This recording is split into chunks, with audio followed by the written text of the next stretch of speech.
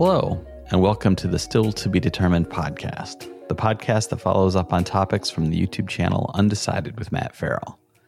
I'm Sean Farrell. I'm a writer, and I'm the brother of Matt Farrell, who just coincidentally happens to be here. Oh my. Hi, Sean. Hey, everybody. Hey. Today we're going to be talking about the most recent episode, which was The Truth About Wind Turbines. How bad are they? This was from August 18th, 2020. And I'll be honest, I didn't know that anybody was asking, how bad are wind turbines? But it's funny, people are. I know that there are certain public figures who have argued against wind turbines being near his golf courses in Scotland. And killing fields for birds and yes, and devaluing property values. And the first thing I want to touch on is the bird issue. Right off the bat, there were a number of commenters who talked about environmental impact and the bird question. One of them was from Roger Starkey, who wrote, quote, "We estimate that from 500 million to possibly over 1 billion birds are killed annually in the United States due to anthropogenic sources, including collisions with human-made structures such as vehicles, buildings, and windows, power lines, communication towers, and wind turbines, electrocutions, oil spills, and other constructions." That's from the USDA Forestry Service. Wind turbines are a drop in the ocean. Even coal and nuclear power station cause many more bird deaths. There were a number of comments in this vein. Along those lines, and it reminded me of something that I quickly looked up, which was from 2011, there was an article in the New York Times which included this quote: "The American Bird Conservancy estimates that up to 500 million birds are killed each year by cats, about half by pets and half by feral felines. Quote, I hope we can now stop minimizing and trivializing the impacts that outdoor cats have on the environment and start addressing the serious problem of cat predation," quote, said Darren Schroeder, the group's vice president for conservation advocacy. Why do you think it is that wind turbines are being blamed for being a blender in the environment that birds just can't help but fly into, when there are so many things that do have a bigger impact? Is it just the newness of wind turbines and people looking at them with a fresh eye and saying, that's new, we've never had that here before, I wonder what it does? Or is it a concerted effort to undermine an industry? You hit the second point. I think is more true. I want to thank Roger Starkey for that comment too, because he drops a lot of comments on a lot of my videos that are very insightful. This is whenever I do these truth about style videos and I'm trying to debunk things, I should have spent more time on the bird angle on this one. But a lot of times when especially with people who are climate deniers that say climate change is a hoax, that don't like EVs for fill in the blank reason, I don't like renewable energy for fill in the blank reason, they tend to cherry pick certain things that fit their narrative and like incentive programs are the only reason they're cheaper than natural gas, or they kill more birds than other forms, or look at all the birds they're killing. They're cherry picking things that on their face look bad because there's that element of truth to it. But when you look at the bigger picture, like Roger Starkey and others were pointing out, it is a drop in the ocean. And there are a lot more birds dying from flying into the sides of skyscrapers than there are in wind turbines. But the thing I would point out is there's a couple of nuances to even that, which are, what are the kinds of birds that are flying into turbines? And there's a lot of problems with falcons and, hawks and those kind of things, and owls and bats that may be a little more on the, I don't want to say they're endangered species, but things that are a little more, it's not like a sparrow flying into the side of a glass window. It's a bird that is a little more rare flying into a turbine. So there's nuances here, but even with that knowledge, it's still a drop in the bucket. But at the same time, it's a problem. We should see if we can find solutions to it. And there were other comments that I saw coming in that were, somebody sent me a link to a research paper that found that just painting one blade on a wind turbine black, just that, they saw a dramatic decrease in the number of birds flying into the turbine because it made it easier for them to see. Right. So there you go. And then there's another research I found, which was using sonic frequency waves being generated from some kind of a speaker system nearby that just naturally repel bats and other birds. So it's like you could do things like that in painting blades to help reduce the number of animals that might fly into the blades. There are solutions to help mitigate the problem, which is already kind of overblown because people who don't like this kind of technology are cherry picking their arguments. Right. It's kind of the point I made at the end of the video, which was no matter what we do, there's going to be an impact on the environment. So saying that we shouldn't be doing this because, oh, look, there are birds dying. It's like, well, there are birds dying by nuclear power plants and there are birds dying near coal plants. Nobody's making the arguments that that's why you should take down coal. It's like, well, what system is better than the last system? And it's like, okay, wind is better demonstrably than these other systems. So why would we not want to go down this path? Yeah, there was another comment from Steve Taylor who wrote, and this is just a portion of his longer comment. His starting point was, it drives him crazy when people complain about renewable energy as if it needs to be born completely, wholly out of renewable energy. Yes. It can't have a starting point that involves anything that is considered environmentally harmful. You can't get to a good place starting in a bad place.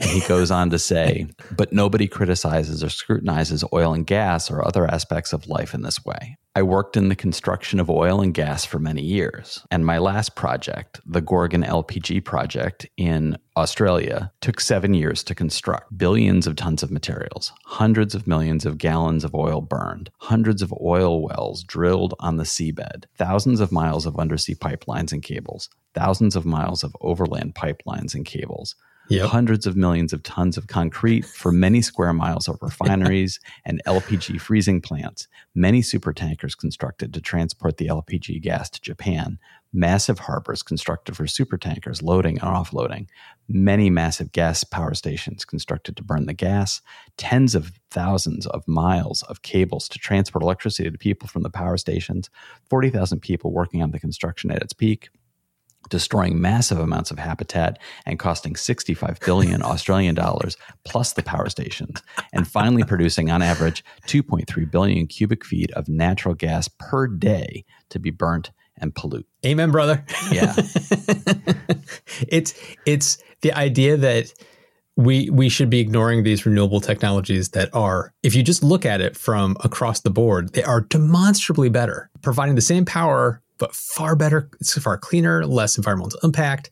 But to argue, well, they're not good enough because they're still having an impact. Just me existing on the face of the planet is having an impact on the environment. Just building my house had an impact. Living in my house is having an impact. It's like, there's no way to not have an impact on the environment. The whole goal is to reduce that as much as we can. Nothing's going to be perfect, but we're trying to find better and better paths. And the idea that we shouldn't be doing wind because it has some perceived imperfections is, to me, just it's a bizarre argument to make. It's taking things completely out of context. There was another comment from Russell Fine Arts, who in the same vein talked about, he says, having worked in the commercial wind farm industry for many years, empowering my own house with a small wind turbine, I can speak the truth that bird kills by wind turbines is far, far lower than estimates and opinions say they are. A 1-year study conducted in Kansas at a large wind farm of 200 wind turbines found only 2 dead birds over a year. However, the fossil fuel industry, buildings, cars, trucks, house, cats, account for hundreds of millions of bird kills every year, and nobody cares. I fully support much larger wind turbines and wish they'd paint them tan or green to match the landscape, but think wind will top out at about 25% of entire energy production, as solar can be put on virtually every roof, parking lot, and structure, and will produce the majority of energy in our future. It's interesting to see these comments from people actually in these industries, both the oil industry, somebody saying like, we're doing terrible things and nobody's paying attention. So on the flip side of that conversation, that's all about the getting it started, getting people to accept these things and being fearful of the impact. And as you point out, everything has an impact. So once we get past that hurdle, then you get into the flip side, which is, oh, this is no longer necessary, or it's no longer doing what it needed, and we need to recycle or do something with it. One of the things that you didn't really bring into your video that I can recall was, what are the causes of needing to replace or dismantle the wind turbines? Unlike solar panels, which are not moving, there's no mechanical parts, it just sits there. These are gigantic mechanical objects. So there's just wear and tear. There's the motors wear down, gears may need to be, oiled or changed. Blades become worn, because the one thing when you look at these blades and you see them spinning in videos, it's kind of funny to think they look like they're moving so slow. The tips of those blades, I think, are going like 130 miles an hour. Suddenly I'm very interested in them attaching seats. Like the worst Walt Disney ride ever. To the ends of those. That would be pretty exciting. If I had hair, it would be flapping in the breeze. Yeah, no, they are moving really fast. And then when you're talking about wind turbines that are in the ocean, they're getting pelted with salt water and, fine debris and sand and dust that are basically just like causing abrasions across the blades. These blades are incredibly strong, but they wear down. And the more rough they get, the more drag it causes, and it affects the effectiveness of the turbine. So the blades themselves only have a certain lifespan before you have to change them out. There are studies that have shown that there are some wind turbines, and some people even commented on this, is that are lasting much longer than they were expected. Like, it has a 20-year lifespan, but these are 35 years old and they're still going. But then there are others that are not lasting quite that long because they're in very harsh environments, and so they're wearing down faster than expected. So it's on both sides that it's happening. But that's why there's like an end of life that for these things around 20 years. The other thing is that you need to build them in areas that have good wind production, and like through this, like think about the jet stream. It's like through the center of the United States, there's a swath that is just like prime real estate for wind. And then of course the coastlines, like here in Massachusetts, they're trying to build giant wind farms off the coast around the Cape and stuff like that. And when it's done, those farms are going to generate enough energy to power half the state. So it's like, right. It's going to be providing a massive amount of energy for New England. In your video, you talk about some of the potential uses of former turbine parts. And it includes all the usual stuff that you've talked about in other effectively recycling projects, which is, they can take this and they can put it into building materials that can be used to manufacture types of concrete or things that can be used in building bridges and walls and so on and so forth. Is there a finite amount of stuff that we can possibly recycle? Do we reach a point where it's just like, well, we've got more recycling stuff than we need stuff? Just like, are we going to reach the point where we're building things just because we need to use the stuff?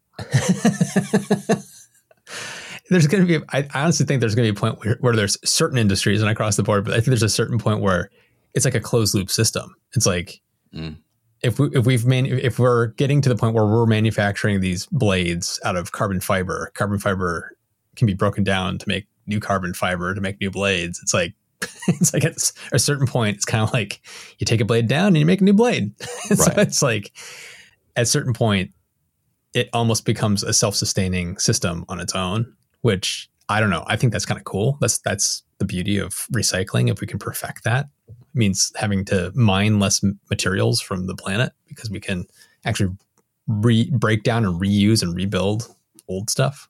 That's awesome. It's also obvious, I think, that industries would want to be able to have a finite amount of material in the life cycle loop. They don't want to have to buy more or make more. They would love to be able to say, oh, every year we only need to manufacture 10% of new materials because we can recycle 90% of this old stuff. It's a cost-saving measure. Yeah, I was going to say to drop costs. It's like I've talked to the company American Manganese, which has a really interesting lithium-ion battery recycling plant that they've been testing out. And they've talked to me about how much it's going to be a closed-loop battery manufacturing system. So you make a battery, it dies, you put it through a recycling process, and the materials that come out that you can just immediately reuse to make new batteries, the cost of those materials in the recycling process of doing that is dramatically cheaper than going and mining new material. So it's like companies are going to want to go down the recycling path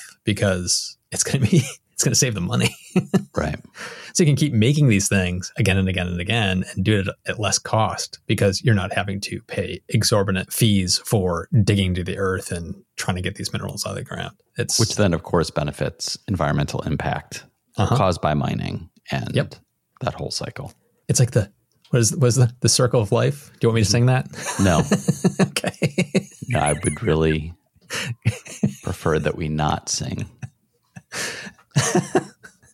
Okay. You actually touch on something else in your video, which was the concerns over taking things and putting them into landfill is always the big boogeyman on the horizon. Mm-hmm.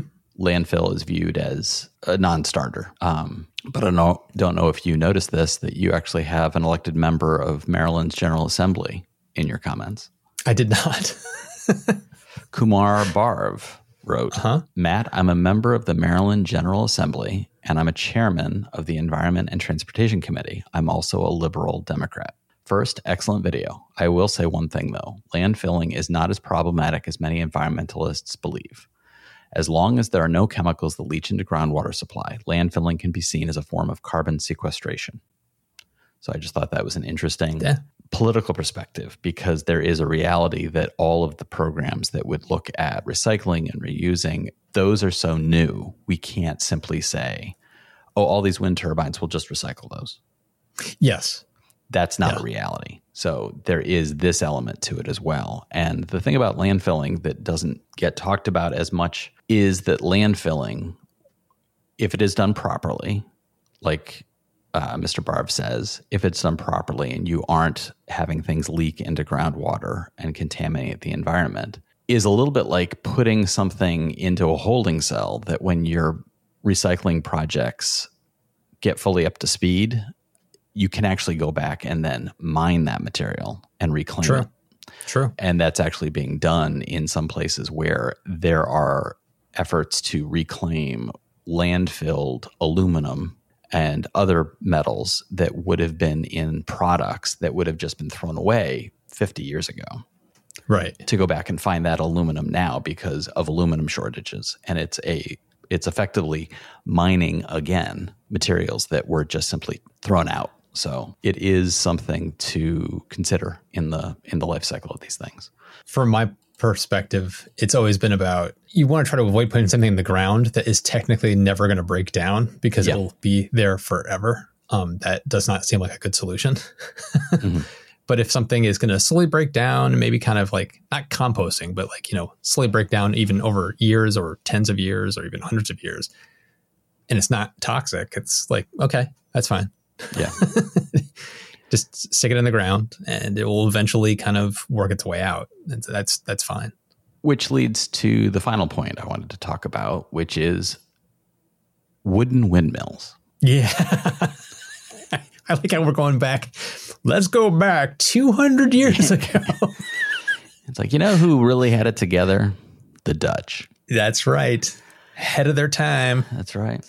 They're like, we make our shoes out of wood. We make our windmills out of wood. As soon as you said that, I thought, that's super cool. Yes, it is. It's the idea that we're just going to build these things out of that kind of material. And especially if you envision like large wooden structures, like some of the ones that you were talking about, the size of the structure is actually pretty incredible for it to be built out of wood. If I understood the numbers you talked about in your video, they wouldn't be quite as large as the non-wooden ones, but Correct. They would still be pretty massive structures. They would still be absolutely massive, but they're not as big. No. Right.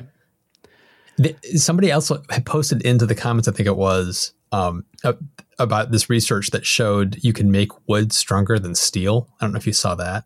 I did not. They basically take wood and then they treat it with, I can't remember what the chemical was, and then they compress it. Mm. And the compression makes the wood plank actually stronger than steel. Just seeing that, I was like, oh my God. The fact that even without that, they're building turbines that are made out of wood. And imagine that if they use something like that system, maybe they could build turbines that are as big or bigger than these fiberglass ones. My concern with that would be, is the chemical doing something that would then be toxic? So yeah, that would be the big question, yes. But it's still astounding that it's like this organic material that grows on its own could potentially be stronger than steel. That felt like science fiction to me. And I like the image of, at some point, 100 years from now, a group of people coming into a wind farm and like, well, this is the tower that needs to be decommissioned. All right, get Gary. He's got the axe, right? And Gary just chops it down and it falls over. And then they're like, all right, we're done. Put in the new one. He just let it rot, just let it slowly degrade, get eaten by worms and turn into topsoil. That's pretty cool. Yeah. Imagine planting a tree that has been genetically modified that will actually grow into a turbine. Right. It gets super tall and then its leaves come out and then suddenly a blade comes out and it starts spinning.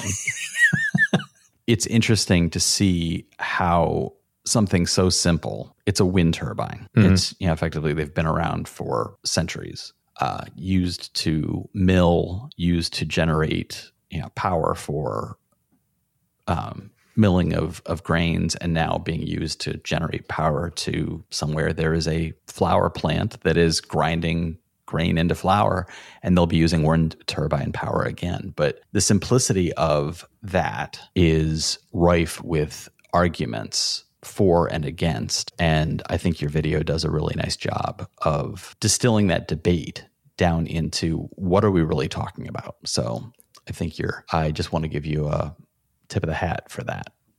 Thank you. I was trying to make sure that this was a balanced view of the topic as best I could. And I think one of the things that's come out of our discussion, and it's represented in the comments, again, I'm stunned by the informed audience that you have. One person posted up, I think it was 5 or 6 different links to different sources of information. So it's this repository, your viewers are themselves a repository of information, which is pretty astounding. Oh, yeah. Well, the whole idea for this video came from one of my patrons, Rob Vanderwouw, who's one of my producers, is very passionate about this. And he lives in the Netherlands, and they're building massive wind farms that I talked about between that area and the UK. And there's a lot of debate over those kind of things. And so he was asking me to look into this and create a video on it if I could. So this kind of was spawned from a viewer of the channel. Before we end this episode, as usual, I want to end with a couple of notes about things that we are watching and enjoying. And I will go first. I have 2 things to talk about really quickly. One is a new video game that I've recently purchased. And I know which one this is. I am a big all or nothing person when it comes to consuming something. If I'm going to watch something, I'm going to watch all of it. If I'm going to play something, I'm going to play it for a long time. So me picking up a new game and trying something is not, I just never feel drawn to that. I'm like, oh, I've got my game. This is my game. But recently there was an announcement made about the game Ghost of Tsushima, which was that the game developers are going to be releasing a free add-on to the game, which is going to add a multiplayer component. And that was enough for me to say, like, this game is getting amazing reviews as a single player game, but to add on a multiplayer that sounded really cool made me say, okay, I'm going to pick that up. I want to support a company that is producing a game in that way. It's also not going to ever have any microtransactions, which if our viewers or listeners don't know what a microtransaction is, it's when you embed in a game more purchases that then feed more money to the company. And they become very smarmy when they are purchases that are required to actually make the game more playable or to advance you in the game, as opposed to just cosmetic. Just cosmetic is still a little smarmy, but if you need to purchase an unlock to get past content, then you've got a company that is really gouging. And so for a company to say, we're not going to have microtransactions, we're adding on this thing for no cost to the players, this is considered part of the game for free. I was like, I want to support that company. So I picked up the game. I started playing it. It is an open world game where you play as a young samurai in Tsushima, and it has been invaded by the Mongols. And it has skill trees and you learn new skills and you gain XP. But what I am finding is my favorite part of the game is just the wandering nature of it. You can literally go anywhere on this island and stumble into little mini stories. And the storytelling is beautifully thought out. No two are quite alike. They have different tones, everything from you are overwhelmed by an opposing force and fearful of what's going to happen to you, to comedic, such as when I stumbled onto a storyline, which was there was a little farm where a man was posing as a samurai. And my character immediately recognizes this guy's faking. And it resulted in a foot chase through the woods as this guy's running away from me saying, "Leave me alone. I didn't do anything." So it has some comedic moments. It's got some lighthearted moments. It's got the heavier moments. And the entire thing is the evolution of this man's viewpoint from what his uncle has raised him to understand as the honorable way of being a warrior to having to do whatever it takes to win. Right. And so it is a slow chipping away of a worldview into one of survivability. And it is the question of, do I stop being who I wish I can be if I can only get to that place by giving up who I am? And it's an interesting long story in that fashion, told in a non-sequential pattern by you being able to wander anywhere on the island and do different things. That kind of storytelling is really interesting because it allows you to inhabit the character. Yes. So it's a non-linear storytelling, but because you're living and experiencing it, it feels natural and ingrained, and it feels like it's an extension of you, which makes you really engrossed into what's happening. It's really cool. And it does a lovely version of gameplay in flashback. So that as you follow parts of the main storyline, what they clearly have as the main story, which you can jump from main story mission to main story mission. You can do that and literally just play the core. As you do those, you get flashbacks, and then you play as a younger version of yourself where you are learning these lessons from your uncle. Yeah. And you are seeing the deeper history of your life. And it's, in that way, it's doing a masterful blend of storytelling between a through line with a cinematic feel to this open world experiential storytelling. And I haven't done it yet, but one of the modes that you can actually play this in is a black and white mode, which is inspired by old Japanese cinema. Yeah. So you can actually play the game, and it has a sort of scratchy sound to it with the music. And so you can actually play it with Japanese, with English subtitles, or you can play it in English. So you can recreate the environment of a Japanese film, which I think like The Seven Samurai or something like that. I think that's really, really cool. I love that these massive top tier games are coming out that are really works of art, like that Last of Us 2. I'd even say Horizon Zero Dawn. It's like there's these games that come out. There's not a ton of them, but when they do, man, they leave a mark. It's really cool. Yeah. And the other thing I wanted to mention really quickly is a new HBO show, which is Lovecraft Country. I want to see this. I haven't watched it yet. It is based on a novel. And one of the executive producers of this adaptation is Jordan Peele. Yeah. And the setup of the program is it's the 1940s, and a number of Black characters are trying to make a cross-country trip, and Jim Crow is still in full effect.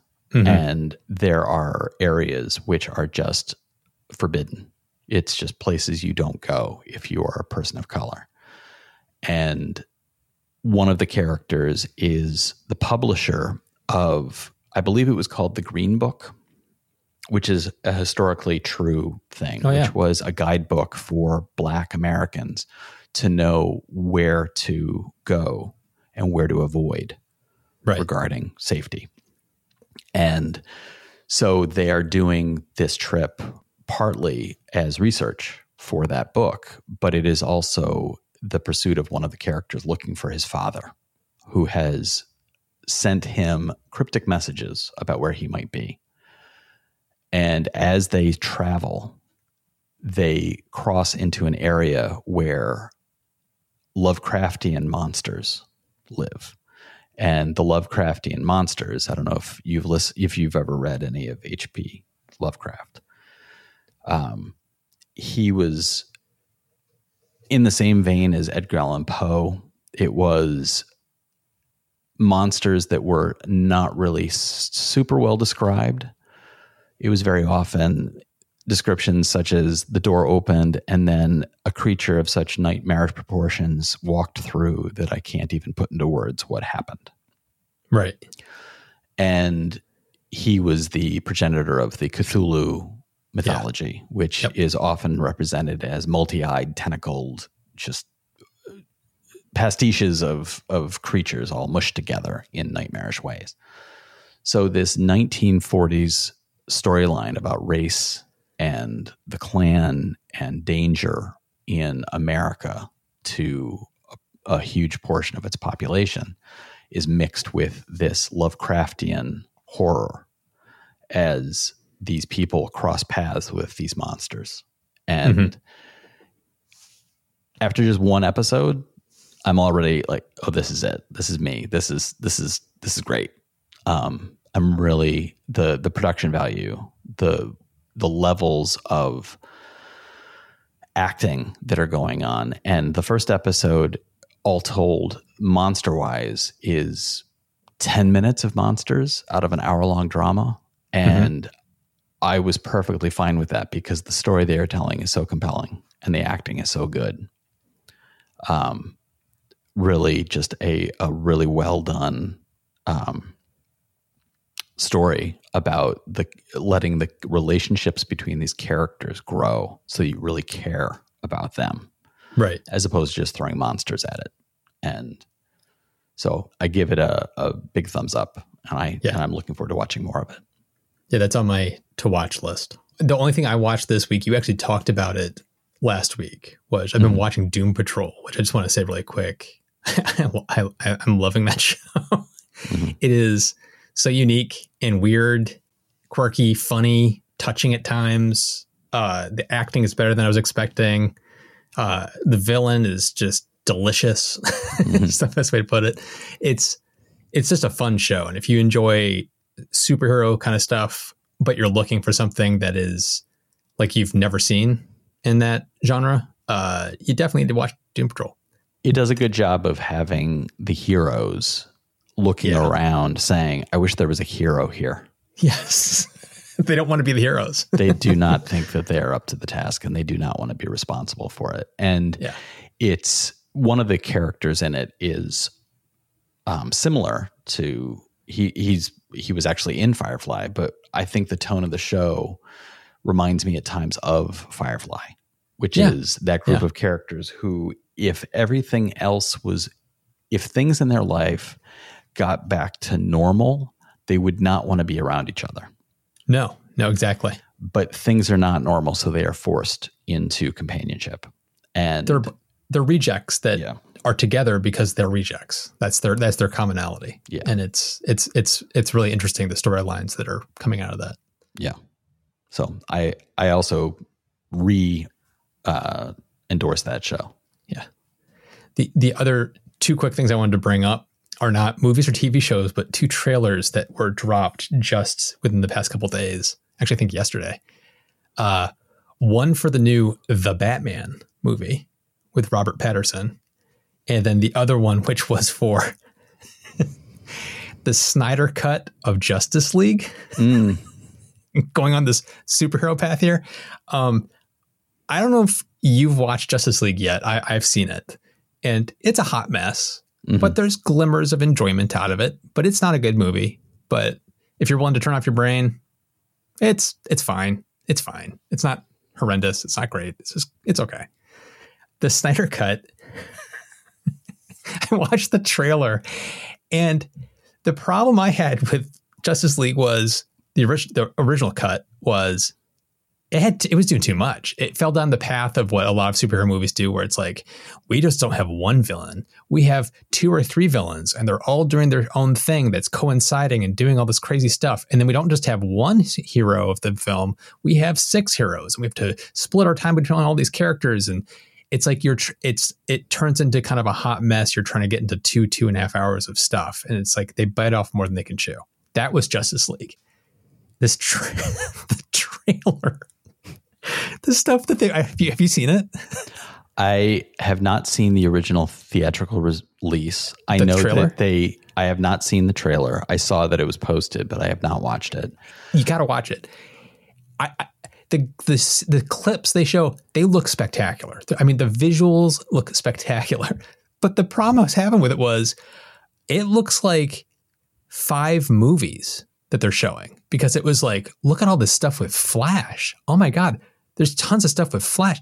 Flash was barely in Justice League before. Wait, oh my God. Look at all this stuff with Cyborg. Holy crap. It looks like they're telling an entire story with Cyborg. What? Are you kidding? He wasn't even really in the movie. And it was like, wait, these scenes are all new with Wonder Woman. What the? And then it was just like, that kept happening over and over again. The trailer is just jam-packed of everything you're seeing was not in the movie. Like, I think it's Darkseid, isn't it? He was not in the original. it's like one of the problems with the original one is there was too many villains and too many like weird plot lines that were happening. And now we got Darkseid. It's like, what is happening is all I kept thinking as I'm watching this. It's like, this is not a movie. What you are showing me is a TV show. Right. And then on top of that, I went and I looked into it. The Snyder Cut is 4 hours long. Yeah. This is not a cut of a movie. This is a second movie. You know what I mean? It's like, it's like, what universe is this? The quote Snyder Cut. This is not a cut. This is, you just gave up and just crammed everything in and didn't cut anything out. But the other thing that I do think is interesting is that Zack Snyder in a press conference said that one of the ways that they want people to watch this is as a miniseries, and that the movie on HBO Max is going to be broken up into 4 1-hour parts. And when I saw that, I was like, well, there's the TV show. Right. So it's like, because it feels like a TV show. And then he said the heart and the through line of this entire movie is Cyborg. And I was just like, okay, now you got me interested to watch this, because he is basically a non-entity in the original cut. Original, right. And so it's like, if you're saying he's the heart and the through line of the entire thing, it's like, this is a radically different retelling of that same movie. And now I'm fascinated to see what the hell is this quote Snyder Cut. Yeah. So it's funny to me, because it's like, there's no way this was not the original intention of this movie, period. Yeah. There's no way this was the original intention. My understanding is that they reshot a huge portion when they decided to move past Snyder's version of it.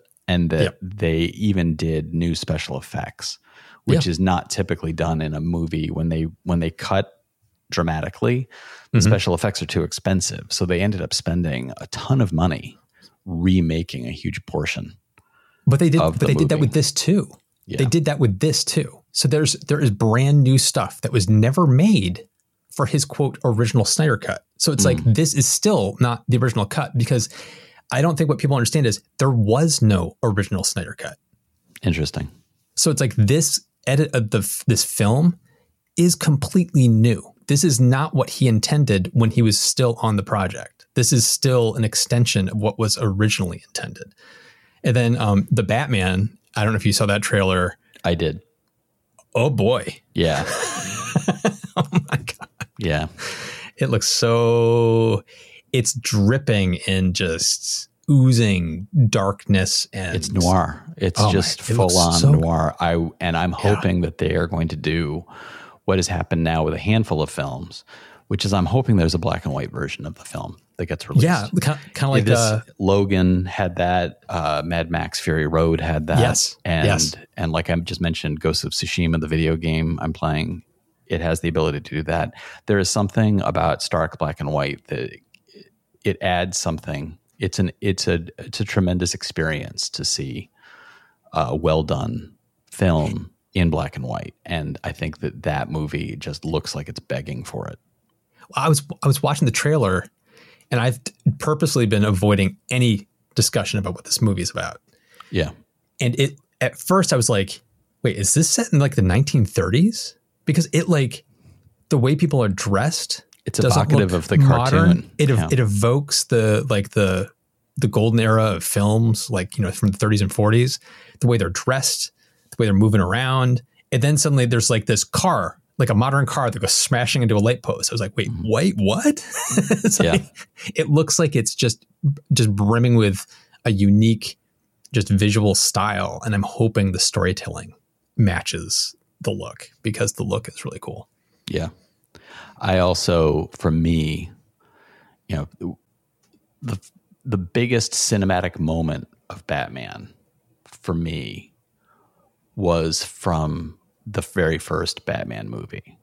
And you get that rooftop sequence where Batman faces off against a guy and grabs him and is holding him over the edge of the building. And the guy says, "What are you, man?" He says, "I'm the Batman." And I think it's very obvious that they intentionally recreated that with a modern twist in the new trailer, where it's not just one guy, but it's a whole host of guys facing off against Batman. Yeah. And one of them says, "What the hell are you supposed to be?" And Batman doesn't just knock the guy out. He beats the crap out of him, even to the point of jumping on him when he's on the ground and smashing just to continue to smash. And then says, "I'm vengeance." Yeah. And it's a different tone. It's a different tone. It's a different Batman. So he's scary. He's scary. He's a broken man. He's a broken man. Yeah. And it shows. Yeah. Yeah. And the trailer does a good job of not really giving away who the nemesis is, but I get the impression that the nemesis is going to be the Riddler. It's all the characters before they become the quote characters. So it's Batman before Batman. It's the Riddler before Riddler. It's the Penguin before Penguin. So I love that. It's like we're seeing all of these characters before they actually became the iconic characters. It's going to be neat. So let us know what you think about any of this. There are the windmills to talk about. There are the movies and video games to talk about, but we'd love to hear what you have to say about any of that. You can reach out to us on Twitter at StillTBDFM, or to me at @BySeanFarrell, or Matt at Matt Farrell, and at UndecidedMF. Please be sure to watch the latest videos from Undecided with Matt Farrell on YouTube. And you can find the podcast at stilltbd.fm. You can also subscribe to the podcast through any of the major providers like iTunes, Spotify, Stitcher. Please be sure to give us a rating, a review, and share us with your friends. It really does help the podcast. The podcast helps the channel helps Matthew, and then Matthew is Batman. Thanks so much for listening, everybody. We'll talk to you next time.